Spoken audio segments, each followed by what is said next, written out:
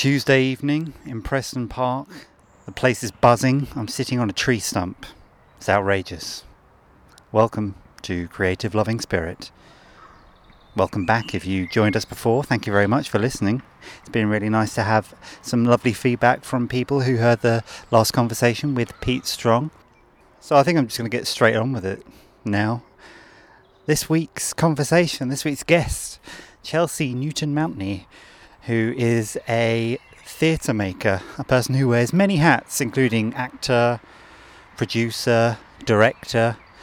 Chelsea uses improvisation to devise work, and we had a lot to explore about creativity through talking about improvisation, what that tells us about the creative process, a little bit about Chelsea's upbringing, her background, and the influences upon her that led to her being, in her words, a maker of things, and her experience of going to university, being a young adult, making choices about what career path to go down, and what that taught her about herself, and unlearning some of those things, and getting comfortable with being who she is, making what she wants to make. It was a very inspiring conversation.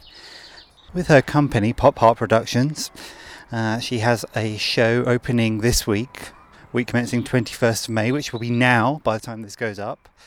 So do get along to see that. We'll share the links for that. Otherwise, I'll shut up now and say, listen to this conversation in 3, 2, 1.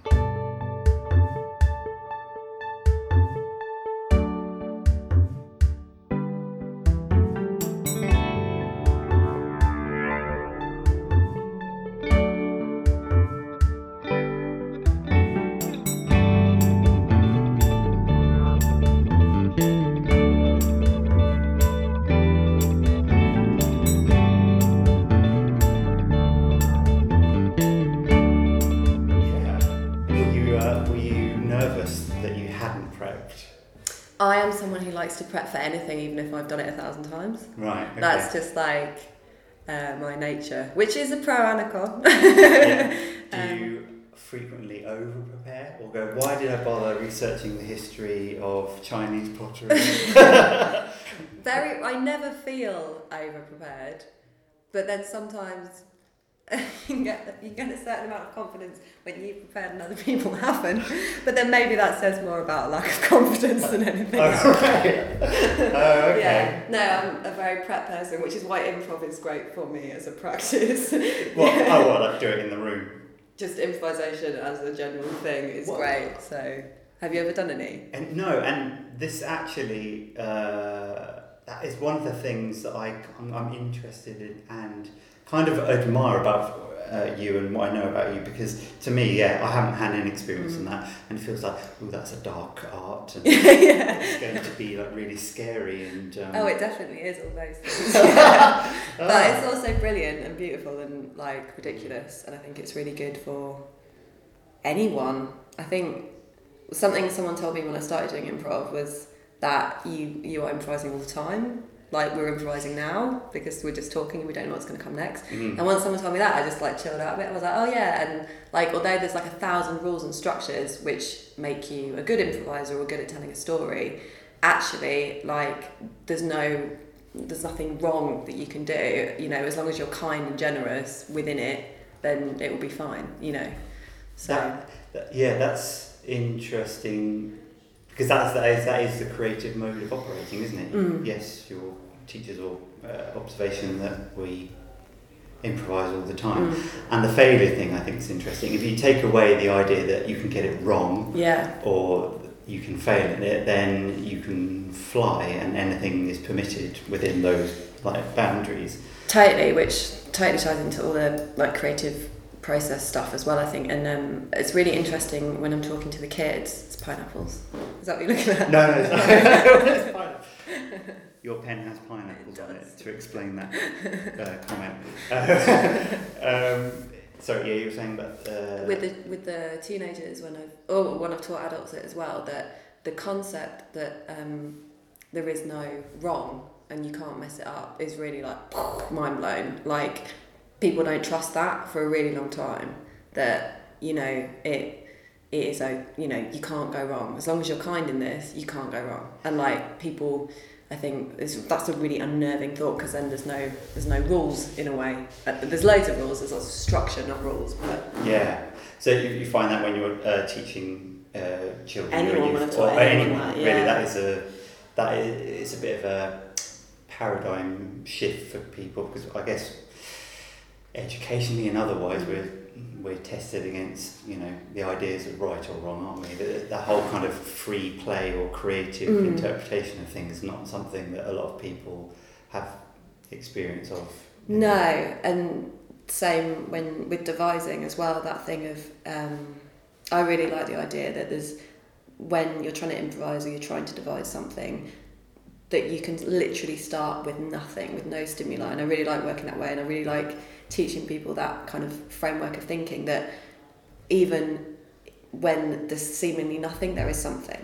And I think that's really a really nice way of looking at things, like especially when you're going for a really dry patch or you have a block, and you have to remind yourself, like, no, there's 1,000 things here, you're just not seeing them, and it's about like allowing yourself to just see, and then there's always something, you know.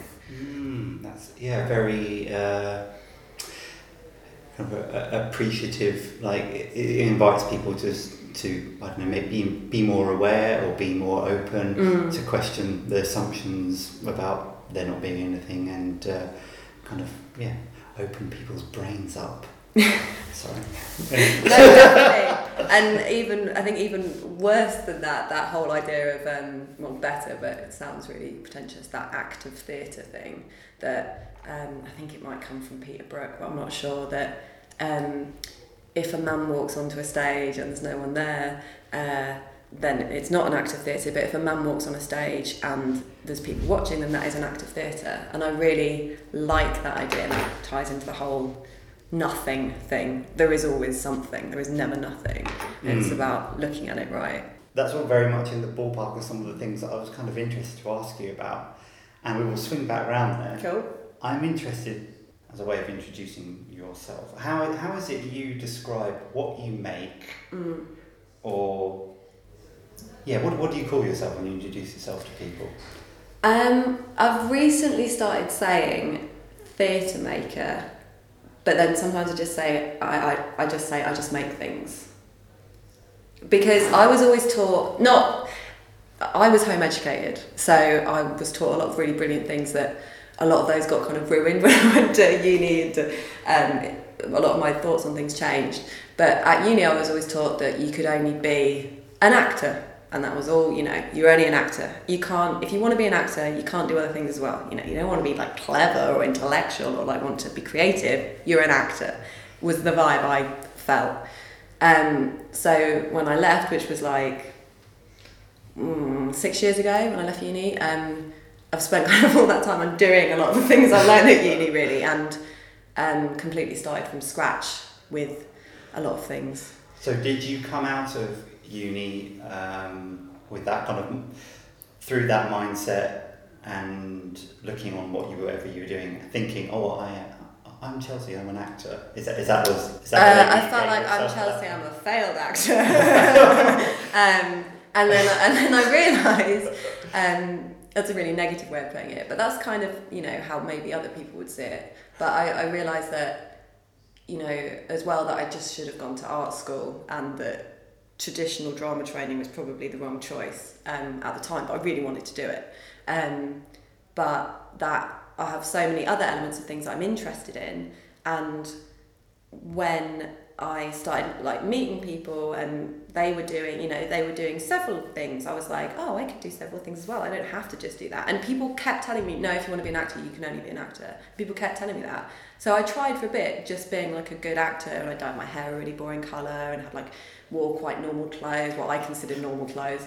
And I actually had less opportunities than I ever did before. Wow. So after that happened, I suddenly went, oh, right, trying to not be yourself is actually getting you nowhere. So you've really got to make these opportunities for yourself. And what have you always done? You've always made things. And I never thought that I could marry making things and theatre and acting and all that stuff. So really stupidly didn't realise that making and drama could be connected for me. Yeah, so. But possibly not stupid. That's maybe an ungenerous observation, because Yeah. that's very much as you describe what this establishment, quotation mark, was teaching. The fact that you operate within a particular kind of channel as an actor, and don't stray beyond that, and that path is quite separate from having that more multitude of kind of ways of being that is a more creative thing. So you said you make things. I have to say, I noticed earlier your fantastic bag, which is, I want to describe as kind of fluffy, colourful. It's patchwork faux fur. Patchwork faux fur. Yeah. What a great. That's my new band name, yeah. Patchwork faux fur. Oh, that should be if I ever start to last it now. It's got a great mouthfeel, faux fur. It has. I love the word faux in general. I do like that. Faux fur to write. Faux. Yeah, I think the spelling. What's your favourite thing to put faux in front of? Oh. Or is that? I mean, first, I just like. I don't know. I'm an idiot, and I use it like I'm like it's a bit faux, isn't it? Like as in someone's being fake. I think it's funny. It just makes me laugh. So. What a gift of a word! If in one syllable, it can just make you laugh. So you said you make things, like you say you made this bag, for example, possibly fairly recently. I don't know how. I mean, it's not fresh faux. No, I think that was or is that part of it? Is it distressed faux? Oh God, no! It was way prettier when it began its life. I think I made it in February on a very dark evening. Okay. And was like, right, I need to brighten up things tonight. So that was the result of that. Basically, I get bored really easy, so craft lends itself to that. So, have you had since you were a younger person, a child perhaps, you were always making things. What kind of things? Sewing and textile stuff mainly. My grandma taught me to sew when I was like tiny, and I made my first outfit. It was the best outfit ever. It was purple tie-dye 3-piece outfit, and it consisted of a halter neck top, drawstring trousers. This was like the mid-90s, and do you remember that thing when you wear a skirt over trousers, and that was really cool? Was that a thing? Oh yeah, that was a thing. Oh my God, it was definitely a thing. What kind of skirt? What kind of trousers? So it was. Who's done this? It was probably Gwen Stefani inspired without me knowing it. It was very much of that ilk. So the skirt went over the trousers and it all matched, but then you could wear it without the trousers and it'd be like a skirt. And how my grandma let me make like a. Can I swear? I was going to say. You could say. Yeah. How my grandma thought it was fine to let me make a mini skirt and halter top at the age of about 8. Oh, it was the best outfit though. I wish I still had it. Oh wow, 8. Yeah, something like that. And she was an artist, and so was my granddad, but I never got to meet him. But her house was filled with stuff. She was a glass engraver primarily, so there was always stuff. And even my mum, although she wasn't kind of practicing so many things at that point, like she's always done lots of different creative things as well. So we just grew up thinking that was completely what you just did. You didn't really watch telly, you just made stuff, you got pens out or whatever. So was that stuff that you had, stuff you had around you had access to all these things, and you had these people, your mother and grandmother, who were modelling that stuff, as in they were just getting on with it and you would see them doing it? Yeah, that's just what you did. Yeah. My mum and dad are very interested. My dad's not a creative person at all, but then my mum is like completely the other way, and so is my grandma. So I had kind of both sides. My dad's really like a Yorkshire working class man, so I had like a very interesting mix of people and personalities. So what do you attribute the different parts of yourself to your parents respectively? Maybe. I think I was very lucky that me and my sister were both always just encouraged to think for ourselves. That sounds really like being negative towards other people. I don't know. I think, that was normal for us, and we were always encouraged to do whatever we wanted to, as long as it, was a positive thing, When you say that, I picture an open space to kind of go and frolic in. Yeah, we grew up in the middle of nowhere as well, so there wasn't a whole lot of things to do other than go for a walk or be in the house, because it was like 3 miles to the nearest village, 10 miles to the nearest town, 40 miles to the nearest city kind of thing, probably more. So there wasn't a lot of other options in a way. You had to make your own fun. Yeah. You mentioned that you get bored easily. Are you familiar with the feeling of boredom? Yeah, I suppose so, but I think boredom can be a really positive thing, and I'm also trying to teach myself now as an adult that you need boredom in order to have new ideas and to relax, and that doing nothing is also really important. I think when you're a very driven person and you want to get things done, you want to achieve things, that you forget that it's like if you're not doing something then you become unworthy or something, but that's obviously not true. But it can feel like that, I think, when you want to achieve lots of things. I have a similar feeling about boredom as regarding it as a necessary step in a creative process. I think that creativity is, I've described it sometimes as you're trying to meet some need or close some gap or something, and I think in order to do that you have to listen to the need and be in a state of lack, or just basically sitting looking at a blank page and just seeing how blank it really is. Yeah. It's that thing, because otherwise what are you creating? What's the antithesis of creativity? Well, destruction would be the opposite, but maybe it's just nothingness. I think you have to be able to sit in the nothingness of the boredom of it to invite something in.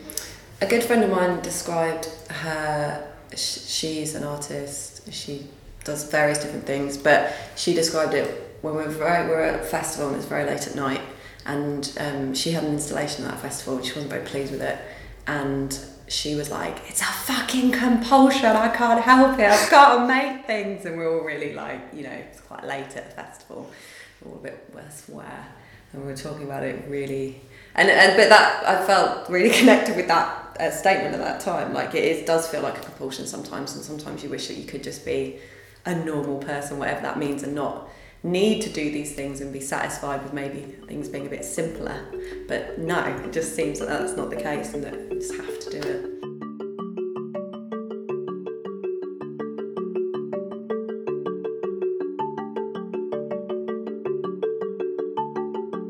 When have you most felt that you wish you could give the compulsion up? A lot of performers I know describe a feeling for, that 2 minutes before you go on stage. And the question usually asks, why do we do this to ourselves? And the nerves and the anxiety and stuff like that. Where in the process do you most feel that, oh God, why am I doing this? Most people come off stage and feel really high, and I don't seem to get that, which has made me ask even further, why do I do this? But I think it's probably afterwards when, obviously when people come and see if your work, or if you've performed, and like people want to say hello to you and do that bit, which is really nice, but I always just want to hide. And it's like I feel really flat, and I think it's because I've like used up everything I have often, and find it quite difficult to be like upbeat afterwards. Even if it's gone well, I'm just like, I don't know, used up, I suppose. So I think that's probably the time I think, why am I doing this?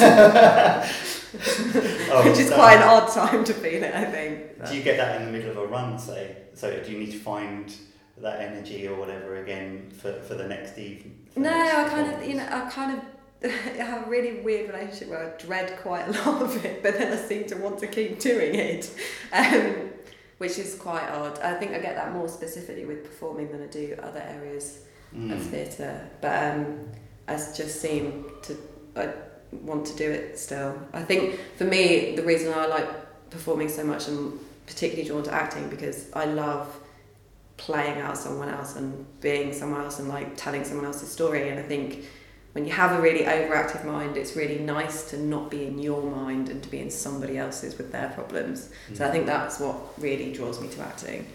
Yeah. Going on holiday for an hour. Oh, totally. It's great. Yeah, it's brilliant. And then your journey's complete and you're still you. You've got to go back. And I was like, just go home and eat some cheese on toast now. It's my rock and roll lifestyle. Yeah. I have a similar feeling, and it's bizarre, like in the middle of like production, just getting that sense of, oh yeah, it's all happening, great, we're going to make this amazing thing. God, I can't wait until it's over. Yeah. It's weird. It's really weird, and I think especially like the more you do and the more you like look at, especially when you're producing or directing and you see the other sides of it, and there's so many like other pressures on it, like, you know, getting reviews, are they good or bad, you know, sometimes even getting a reviewer there is difficult, like selling the tickets, are you disappointed if it's not sold out, or, you know, if you've got 5 people there, is that a failure, is that, you know, can you still work that into a success in your own head, and all those things as well. I think I found it really nice lately just acting, and not like when it's for a different company, because I don't have to worry about all the other stuff, which I love all that other stuff, but I think when it's someone else's problem, when there's only 5 tickets sold, then that's quite nice. Yeah, you can take that problem on, but not necessarily in an ongoing way every single time. So, you're an actor, but you burst out of that, and that's a really interesting observation about the limiting idea of just being an actor or whatever, and the idea that you have to adopt this label, and even as you describe it, so you changed your hair colour and did certain things and adopted the identity of what an actor is supposed to be, and in that, the way you describe it sounded very restrictive and actually not very helpful towards getting you any further or not. It wasn't. So where did you?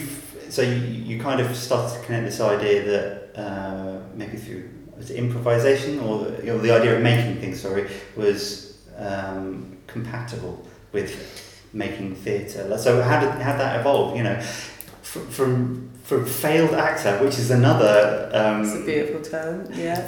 Well, they're both labels, aren't they? That we've just talked about. You know, the actor and the idea of failure. Yeah. Aren't you just someone who makes things? So how did that evolve? Like beyond that, then. Post uni or. Because I realised that. Again, it's that cheesy thing about you need to create your own opportunities, and different little things happen. Like when the first improv show I did, the guy that was running that then started running, like Andrew Allen, you know him, he started running a short play evening, and he asked me if I wanted to direct one of them, and then I did that, and I thought, oh, this is great, I like this, and then that's when I realised, I was like, oh shit, I can do like the art thing and the drama thing, and they go together, and it was like, wow, this is magical. And then my boyfriend at the time was trying to write a play, and I was like, I'll direct it. Yeah, like you do at the beginning when you think you're great. So like lots of little things started happening, and I'd also been in shows and thought, I feel like this can be better. I feel like I was starting to like critique things on a different level and look at things from a more, I don't know, considered way other than just being a performer. So I think that's when I started thinking, I can do this, I can easily do this, and I did, so yeah. Do you think your experience of being a performer and studying drama, that's what you studied at? I studied specifically musical theatre. Yeah. Wow! Yeah. Can you do the whole I used to be able to. Dazzle, do you sing? Singing was always the weaker one. I was always like, it was acting first, then dance. I love dance, and then singing was always a third, but I never was a good enough singer to be anything other than a chorus, really. But and at uni as well, I felt really frustrated with doing musical theatre, so luckily the acting tutor let me go to quite a few of all the acting classes. So when I had a free period, I just used to go and see what the acting students were doing, and then I got to be in a couple of their plays, which I enjoyed 1,000 times more than doing musical theatre. And then I realised at that point that musical theatre was the wrong choice. Why musical theatre? Why was that the choice? I loved all the kind of, I suppose what I thought was the glamour of it. I mean, you know, it's 17. So, and I mean, I love dance, and I love all that kind of the show and the spectacle which you get in musical theatre. And it's funny because now, like, I'm so uninterested in that style, and probably because of that, like, totally went the other way. When I can like make things on my own, it's like, how do we make this as like banal and small as possible?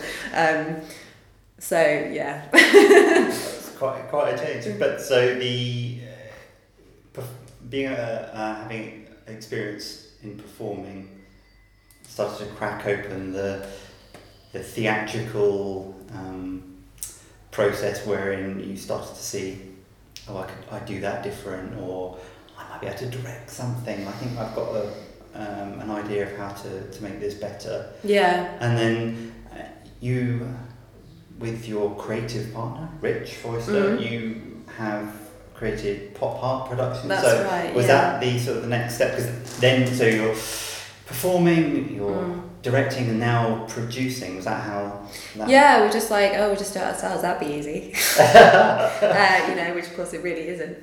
But all this time for uni and stuff, I felt so misplaced because everyone else wanted to go and watch, I don't know, the latest musical, and I was like, which I loved, but I was reading art history books, and I just was such a weirdo compared to most of the people there. Came out with one best friend, which I still have, but it was just so different from all the other students in that way. I obviously just totally misplaced I should have gone to fucking art college and done I don't know, performance art or something else, or something to do with craft, not fucking musical theatre. It's when I look back now, I think, what were you thinking?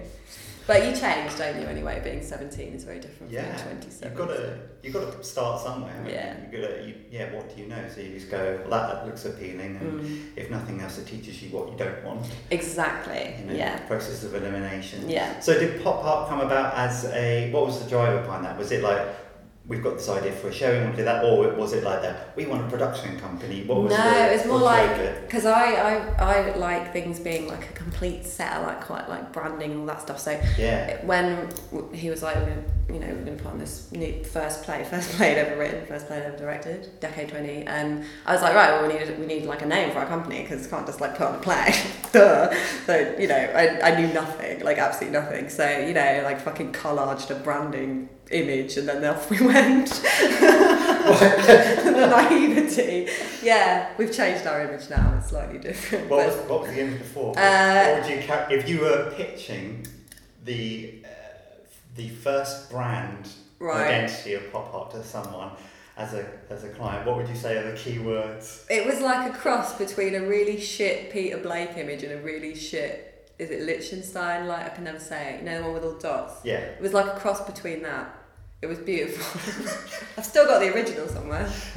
You described that whole thing twice using the term really shit. It was DIY at best. DIY. I mean, and DIY is really important to me, that whole ethos of that punk thing, and DIY or die. I totally love that, and that's totally what I'm about. But, your first ever trial of that's often not the most considered and spot on. That's an interesting, is there a tension there? Because how I've noticed how you present Pop Heart and that kind of DIY is the thing. It's kind of, I don't know, cut and pasted together. It's kind of drawn from little bits and make something else out of it. So the DIY thing, but also you've got this sensibility where you've got an idea enough that your brand and that whole sense of presentation, which is quite, is that freshly minded? Is there a tension there? I don't think it's. We're still so young in what we're making, and obviously we're a bit further on from that now, but we're still so at the very beginning. I think it is partly, like I said, I like things to be quite complete, and I like details, even if they're shoddily done, to be I like a full set of something. And I think that's why I like that whole we'll brand this company even though we don't exist and we've never done it before, really appealed to me. It's I have this full set of something. And I have to say as well that Elena Manwaring, the one girl I came out of uni being my best friend, she did loads of work on that stuff as well, and was really integral to that all coming together too. So she she was really great. A full set of something. What does that mean? I don't know. I when you look back on a retrospective of someone's work, and I like the way you can see the progression. I like it when someone does it, you get a show, I don't know, this is a rubbish example, but Picasso's blue phase is the first thing that comes in my head. I love that idea of that's the blue area, and then you go over there and that's the red area, and I really like that idea of lots of sets within something that's bigger, and that's why Pop Heart obviously you can see a connection that I quite like pop art here and that ethos as well, but I don't know, I like the idea of lots of different things coming under one umbrella and they're weirdly all just slightly connected. And what are the things under the pop art umbrella? Thematically, we're really interested in like banal subjects, really, it seems, which is constant inspiration. But then we really like things that are a bit troublemaking, even though I don't think that really comes out in the work, but like all these, I'm always and always have been really influenced by like art movements and music culture and subcultures, Rich as well, so like we really like that slightly troublemaking thing too, which is really odd considering we like really dull subjects. That's it. Maybe those two things kind of show each other up. You know, the banal or the normality, and then the kind of disruptive, challenging force. I don't know. Perhaps. Yeah, maybe. And not to put words in your No, mouth. I don't even know. I don't. But that's thematically, and what about in terms of the actual product, the thing that people actually experience? Is that purely it's theatre, or what kind of theatre?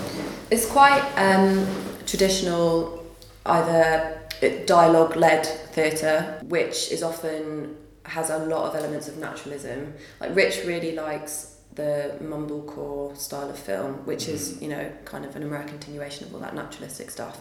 And I really like looking at really everyday subjects. We both do, and we really like the non-dramatic moments of life and looking at those and how, you know, we find those moments really interesting.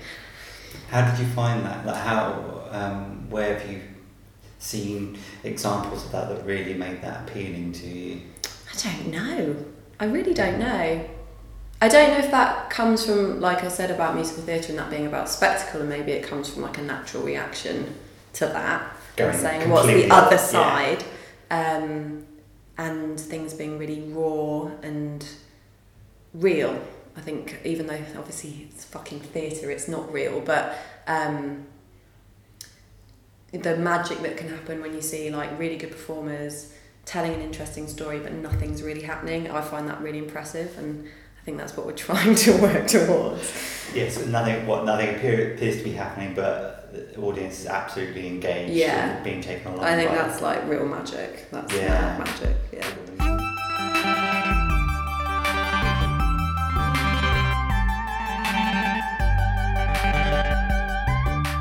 I read a couple of things and listened to another interview you did in which you use the terms kind of normal life or real life and this desire to highlight or look at the absurdity. I love absurd, yeah. What does that mean? And like how do you explode the absurdity of like normal life? Like what's that look like? I think me and Richard both worked, I'm sure loads of us have, like quite boring jobs or like, you know, service industry jobs, which can be quite soul destroying or boring or whatever. But I think within that there's a lot of moments like where you're like, what the fuck, did anyone else just hear what that person said? That's insane. Like I feel like I'm in a sitcom, or I feel like I'm in a soap, or I feel like I'm in like, you know, like Alan Partridge or something. Like, you know, there's amazing characters and stories and dialogue from just these odd transactions you get with people in real life. And I think, you know, I spent a lot of time writing them down as well, just because I find them fascinating. I think, like, how is this happening? How has that person said that? It's just so odd. Like, you couldn't write it. Like, you know, you literally couldn't.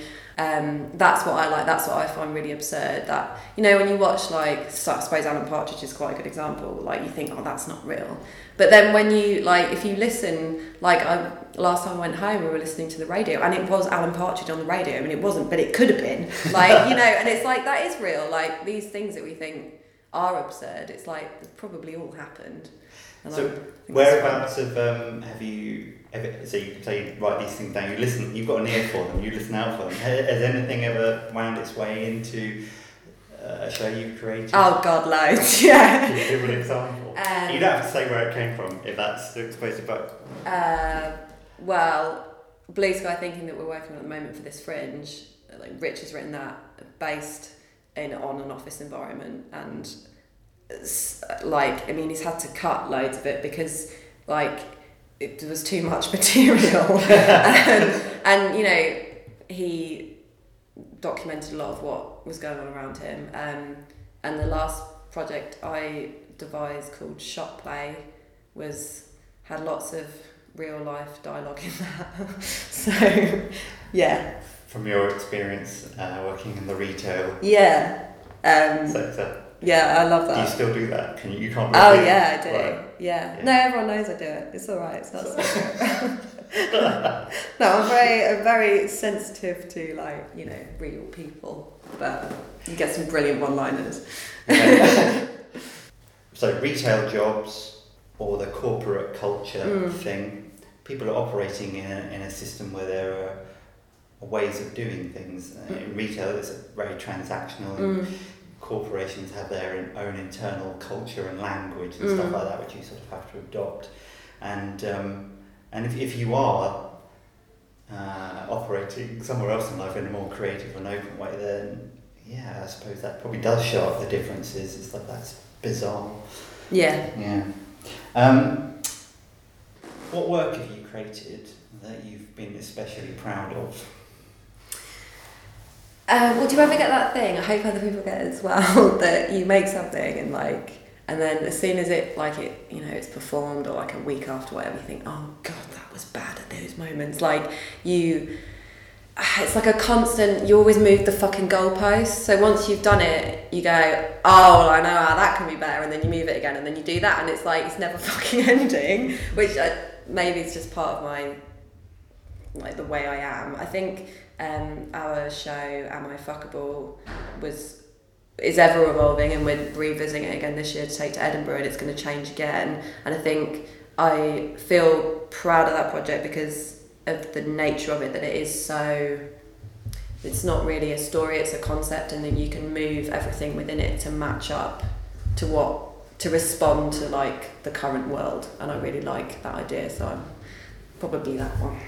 That one, because it's got some you described it as kind of a living, flexible thing. Yeah, and lots of people worked on that when it began, like 3 really great actors and 4 like other collaborators, and it's massively owed to them, like what it is, like totally their hard work. And I mean that was the first time I'd ever devised, and the first time I'd like collaborated with so many people on one project, and had lots of highs and lows, but I think that is kind of becoming like our flagship project, and one of those things we'll probably revisit several more times, it feels like. Got lots of life in it. Yeah. So your role in that that's the first time you said you devised. So were you leading that process? What part were you playing in that collaboration? So it was kind of like I came up with the title and then decided I wanted to devise the show. Where did the title come from? Oh God, I don't even know. Like I don't know. I think I was feeling very frustrated at the time with like lots of the social media and tech culture that was developing. So when we were first working on it, it was late 2015 was when it first got going, I think. So I was really like finding a lot of stuff to do with like modern feminism really frustrating, and the way that dating had really changed with Tinder and all that stuff I found really fascinating. Like it just seemed at that moment in time that a lot of stuff was happening that was really changing the way that we communicated with each other, and I really wanted to look into that, and that whole idea of self-worth based on how many likes you get. I suppose that's it. It's kind of simplest basis, or it was. It's changed a little bit now. So I was really lucky that I was able to persuade so many people to work on it. I have to say, when I first heard that title, everyone told me not to use that title. Really? I got so many people were like, you can't use that. And I literally, the amount of times went, why not? Yeah. You can't. I'm like, well, I have. Like, literally, so many people said, don't use that title. Well, it worked. Like, you sold out like two years later, didn't you? Private French. So you had the title. And laid that fantastic foundation. And so what came next then? Were you driving it, or I suppose both me and Rich and Elena shared a lot of the production tasks, like the actual producing itself, and then we shared the directing as well, although I was often the leader, not like as in I'd lead everything, but more like, oh, okay, can we like go over here and do this today? I think that's fair to say. I think I kind of probably drove it, and whereas, you know, like Elena and both Rich like directed really great content, and I think I was probably like the driver of the project. So that, and what did that look like in practice? Like you would be leading that space where you were devising material and giving sort of prompts and starting points to the actors. Is that? Yeah, so we'd have like a concept of like a subject that we wanted to talk about, and then we discuss how we could make that into a scene, and then like we'd all do it together, or like Elena go off with a couple of actors, and then me, like I'll be in another room with a couple of actors, like with another actor, and it was like a really split kind of workforce in that way for that first outing of the show. So what skills do you think helps you do that stuff? Being a really calm person, I think, trying to be, and having an absolutely unflappable confidence in it, even when you think this is going horribly wrong. I think that is something that makes I feel like a good direction, a good squeaky chair, like a practitioner or workshop leader or whatever, is being able to make people believe that they can do it. And I think that is really infectious, and if you want people to like work with you or work on your projects, like to make people feel good is really important. To make like increase people's confidence within their work is like a really great thing. That's something that comes naturally for you, do you think? It's like, I feel like everything I'm saying, I'm like, oh, this is so easy breezy for me, but of course it's not like that. I think, you know, there's an awful lot of prep that goes into any piece of work, like, you know, hours and hours, and you're thinking about it all the time, and having to front, like we were talking about, giving people confidence, but having to front that confidence yourself when, you know, you don't know if it's terrible or if anyone's going to show up, or, you know, if people are going to read post sounds because they kind of got square word on or whatever, and you just have to, you know, I think that is maybe the most tiring part, is trying to make yourself believe it, or at least appear like you do. I think that's probably constant for every project. Yeah, there's the idea about trusting the process, and if you just continue to do it, then it will and at some points, as an individual, as a director, you are going to have your own crisis of faith, crisis totally. of confidence. I can't remember which project it was, but I was speaking to my mum and it was going, I just had a really terrible rehearsal and we're all falling out, or, you know, something wasn't going good. And my mum said, like this is the process. Like, she's never done anything theatrical, she wouldn't go near it, she's like, it's the scariest thing in the world, but she just said to me, like, this is the process. This isn't like, you know, this is just part of it. This is completely like what it is. So, you know, you've got to make the most of what this is right now, which is, I think, is really helpful. Makes you feel like it's not a disaster, and actually this is just part of it, and you just got to work with what you've got. That's fantastic advice. And your mum, as you said, hasn't got that sort of theatrical experience, but has very much got her own kind of creative practice, way of seeing the world. She's a writer, or she's been a writer for like 20 years or so, maybe a bit more. Yeah. And she's familiar with the same thing. It's like sometimes you're going to get to that crunchy, wobbly bit, and that is part of it. And with it. I mean, she works really in a really solitary way, so it's different, slightly different for her. But yeah, that really helped, that bit of advice. Yeah. But who do you go to when if you're leading a process, who do you lean upon? Because all those other people that you're working with are looking to you for guidance. Where do you find your own guidance and support? With lots of different people over the years. Sometimes it's just like the other people you're working with, and you can be strong at different times. I think my mum, and also I think I'm relatively self-sufficient in a way. I mean, Andrew Allen and Michelle have really encouraged me over the years and always been a really big champion and really great with like practical advice about producing and directing. And other directors have inspired me. Also with like kind of learning to teach in the last few years as well. The lady that ran the youth group that I started with, like she has been amazing at advice with teaching and how to handle like little moments that you get. But yeah, lots of people have been really wonderful. I think you have to make sure that you're like okay with asking for help or telling someone about a problem that you're having, because it like most people will know the answer if you don't, you know. And then there can be situations, I think people are creative or leading, where they soak all of that stuff up and they think they have to have all the answers or be strong, whatever that means, and all of that kind of stuff.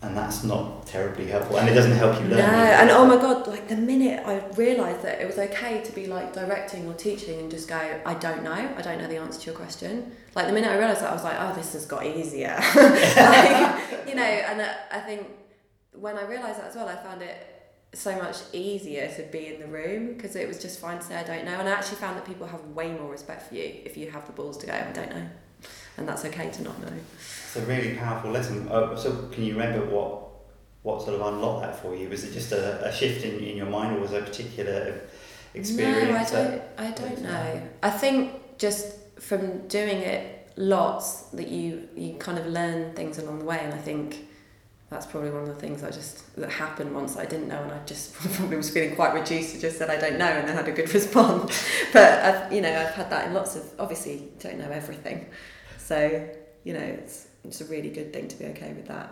And I found with younger students that they actually seem to really respect that.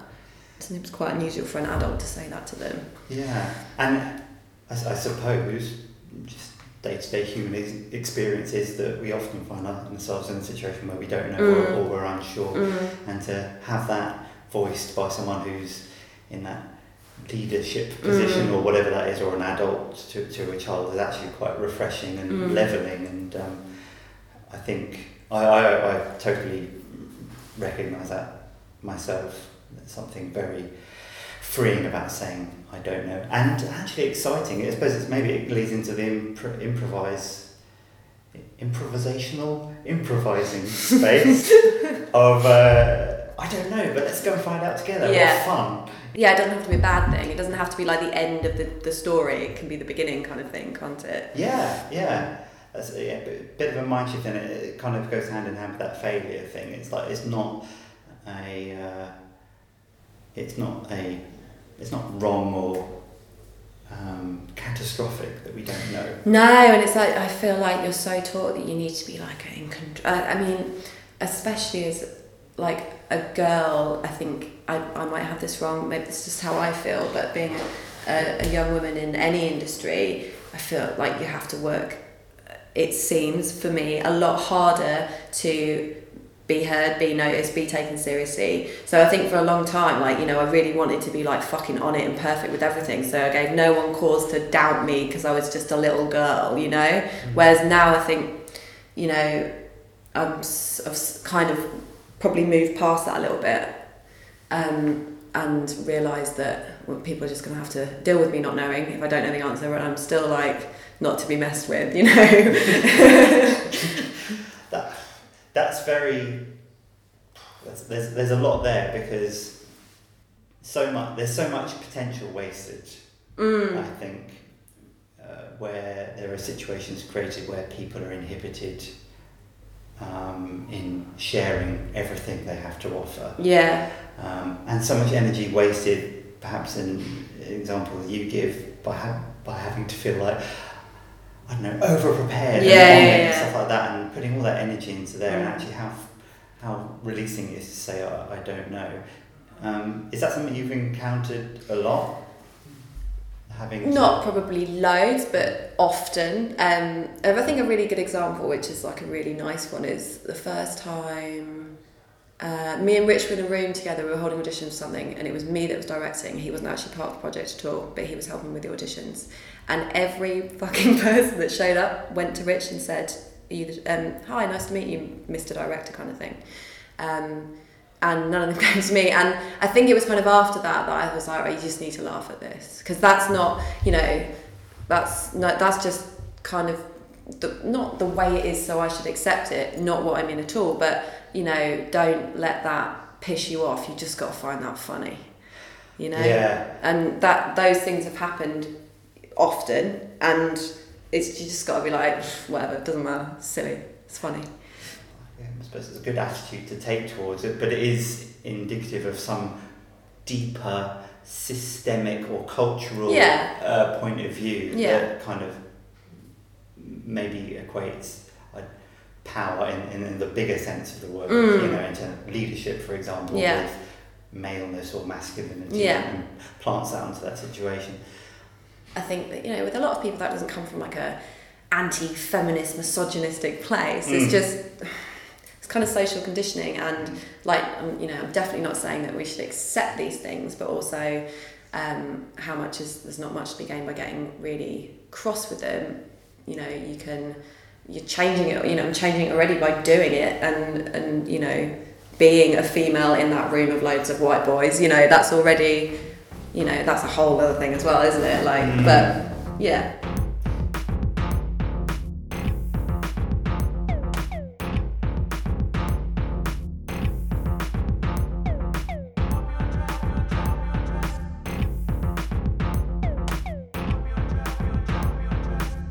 There are some key sort of learnings or things you seem to appreciate, so around failing, and it's okay not to know. What other things sort of? Be kind. Be as kind as you can, I think. It's so easy not to be, and I know that we've all not been as kind as we could. It's fucking hard work, but I think it's the best thing. I think if we all just try and be as kind as we can, then that would just be nice. That's such a weak after point. But no, kindness, which goes hand in hand with being generous. I don't mean in a monetary way. I mean it goes with kindness.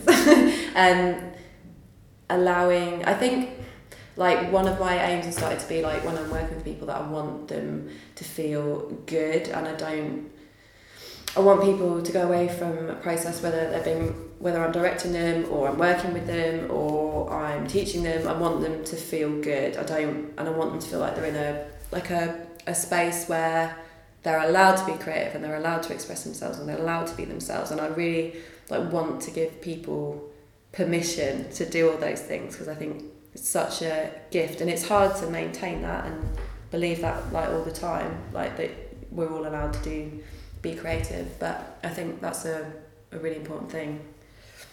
What taught you the value of that stuff, or where is it something that you've seen, or you've been to the other side and seen or experienced the lack of those things? I don't know. I think when you can feel like you're having to prove yourself, or you're not good enough, or you're too different, and I think I've felt those things a lot, and I don't want other people to feel like that when they're around me. I totally echo the kindness and generosity thing. I think it comes for me from maybe some similar experience of feeling I need to be something else, or it's not okay to be me, and wanting to kind of provide someone with a different experience. Here's a pithy question. Why bother? Why bother? Oh, nice. Well, we could all not bother and then just do nothing, and it would be what would happen then? Nothing. what would we do? Watch telly? Drink too much wine? I don't know. So I think bothering's really good. Because it's important that the art exists and that art opens questions, and I think that's important that we keep asking questions, and that. Asking questions. Yeah. And that's why is that what keeps you coming back, continuing to make things and share them with the world? I suppose partly. I think like we can all, we can break down like what the purpose of art is, and there's lots of stuff about that. There's a really nice speech that Brian Eno did about, I think, the purpose of art. Is it Brian Eno? I think that's who I mean. On BBC iPlayer. Look it up. Can't remember what it's called. Fucking hell, it's really good. But if art, I think, enhances the world for everyone, and I think what I feel like one of the purposes of art is to open questions, and it's like a fucked up, crazy world we live in, and I think as long as we can go forward with kindness and we keep asking questions, then we might just stand a chance. Yay! Awesome. What advice would you give, or what support would you give to someone who has been in the position that you've been in previously, who perhaps is pulled towards wanting to create something? What's important to pay attention to? I think a good starting place is keeping a journal, whatever that means to you, whether it's like a diary, or whether you just like fucking stick your bus tickets in every day, or you draw a crap doodle every day. Something like that is really a really good starting point for any creative practice. I think tell yourself that you're good enough, because you probably are, and if not, you'll work out how to be. Just fucking do it. It's so much easier said than done, but when it comes down to it, you just have to fucking do it. And that's really shit advice, isn't it? Just do it. It's easy. Of course it's not. That's really inconcise and unhelpful. Keep a journal, and that one's a little bit better, isn't it? Do you keep a journal? Yeah, I've done for years now. What does that give you? Sometimes it's good when you look back and you go, oh, I just spat everywhere. Sometimes it's good when you look back and you think, oh shit, I was really fed up that day. Like, I'm pretty fed up today, but that's okay. And it's nice to look back on, like, especially if if you like got a Polaroid camera or something like that, it's really nice to look back on things you've done, or like nice moments you had, or it's also really helpful in recognising patterns, which is really useful in picking themes for things, or subjects that you want to work on if things keep arising, and that's really helpful.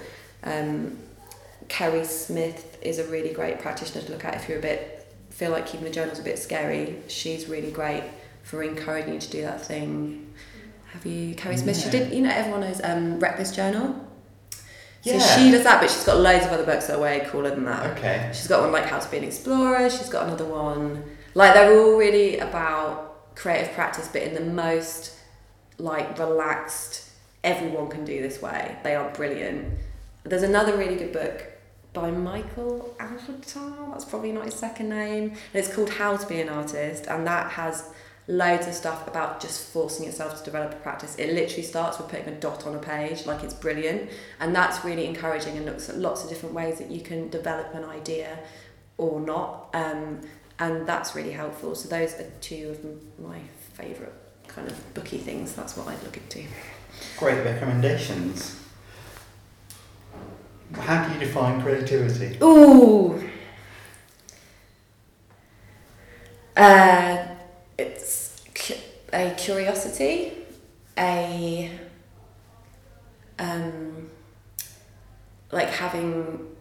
being curious, having some kind of practice, whatever that is, and probably either slowing down and probably documenting something around you. That's probably boiled down to like a really small daily level. That's what creativity is, maybe. Oh, I like that. Sounds very open. In fact, sounds very accessible. It's not this unattainable state that only the most artistic and whatever of us can reach. We're all mental. We can all choose to express it in different ways. No, seriously, I think everyone is creative. We all are. We are all born creative. And I think it's about just allowing yourself to access a little bit of that and be brave enough to do that. And we all have the capacity to do that, every one of us. If thinking ahead about other things you'd like to do, either creatively or just with your life, what would you do if you weren't afraid? Ooh. I'd be better at networking. That's something I've been thinking a lot lately. I find that pretty terrifying. Yeah, that's probably a big one. So talk to more people. I'm part of the Young Vic Directors Programme. Don't know how I got on it, but anyway, it's brilliant. So I've been to a few workshops and I find it so intimidating. Not that like it's set up to be intimidating. It's me. It's not coming from anyone else. But I feel like everyone else is like proper professional director, and I'm like this weirdo in the room that's like, shit, I don't know why I'm here. So probably attend a few more of those sessions and try not to be like hyperventilating throughout. That would be helpful. Yeah, those are probably the two main ones. Yeah. Talk to more people and breathe more. Yeah. Well, as someone who's sitting across from me right now, I can attest to the fact that you can do both of those things. It's within your skill set. Yes, I can breathe and talk more. Yay. And to wrap up, you have a show on. Yeah. Where can people see your work? So I've co-produced this show, but Richard Foister has directed it and written it, and it is a brand new play. It is on at the Jukebox the 21st to 27th of May as part of the Fringe, and I am in it for a whole hour. I don't leave the stage, so that's worth seeing. And I play Penny, who has to take on a corporate job, and it's asking a lot of questions about growing up and all these things we kind of face of whether we should be responsible and do the right thing or we should follow our dreams. That's kind of what the play is about. And if you like W1A, if you've ever seen that, then you'll probably like this. It's got a lot of like bullshit corporate speaking. It's quite funny. And we're also going up to Edinburgh with a new version of Am I Fuckable, and we are in the latter part of Edinburgh, again with sweet venues at the Novotel, I think. So look us up. Oh, and we've also got a preview of Am I Fuckable at the Sweet Jukebox at the end of July. So yeah, if you want to see it before it goes to Edinburgh, that's going to be interesting. Then come along. Can't remember the date. Might be like the 20th of July. Can't remember. We'll get those dates and make them available. That's amazing. Well, no shortage of things coming up. No, I'm a bit tired. Yeah, just a little bit. Take care of yourself. Yeah. Okay, well, thanks, Chelsea. Thank it was you. Really, really good chat. It's, go and see some things. Yay, Fringe! Alright.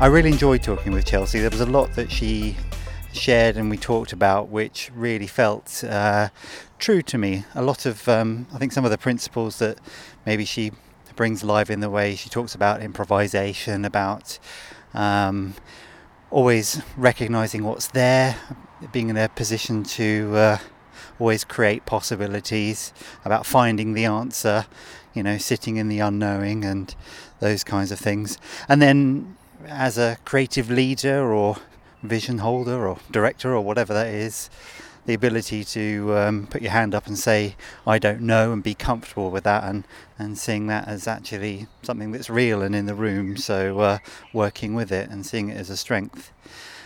And just the general principles which apply far beyond just any kind of creative process or experience and to wider life, about being kind and generous, oftentimes very undervalued qualities, and we certainly notice when they're not there in our interactions with people or experiences we have with them. I just want to also mention that the image of Chelsea and myself that was taken just after this conversation happened is a blurry and messy image, and I know that. I know it's not a great image. This stems from, I think, two things. One, a simple matter of my face grease being on the camera lens. Yeah, like it happens. Happens to you, happens to me. And also the fact that I find taking selfies just hideously embarrassing, and don't necessarily wait for the camera to focus. So these are all learning opportunities, so I'm really going to try and take a less greasy and more focused picture in the future, but I leave it here as an example of how you can let perfection go and embrace failings and look at them as learning opportunities.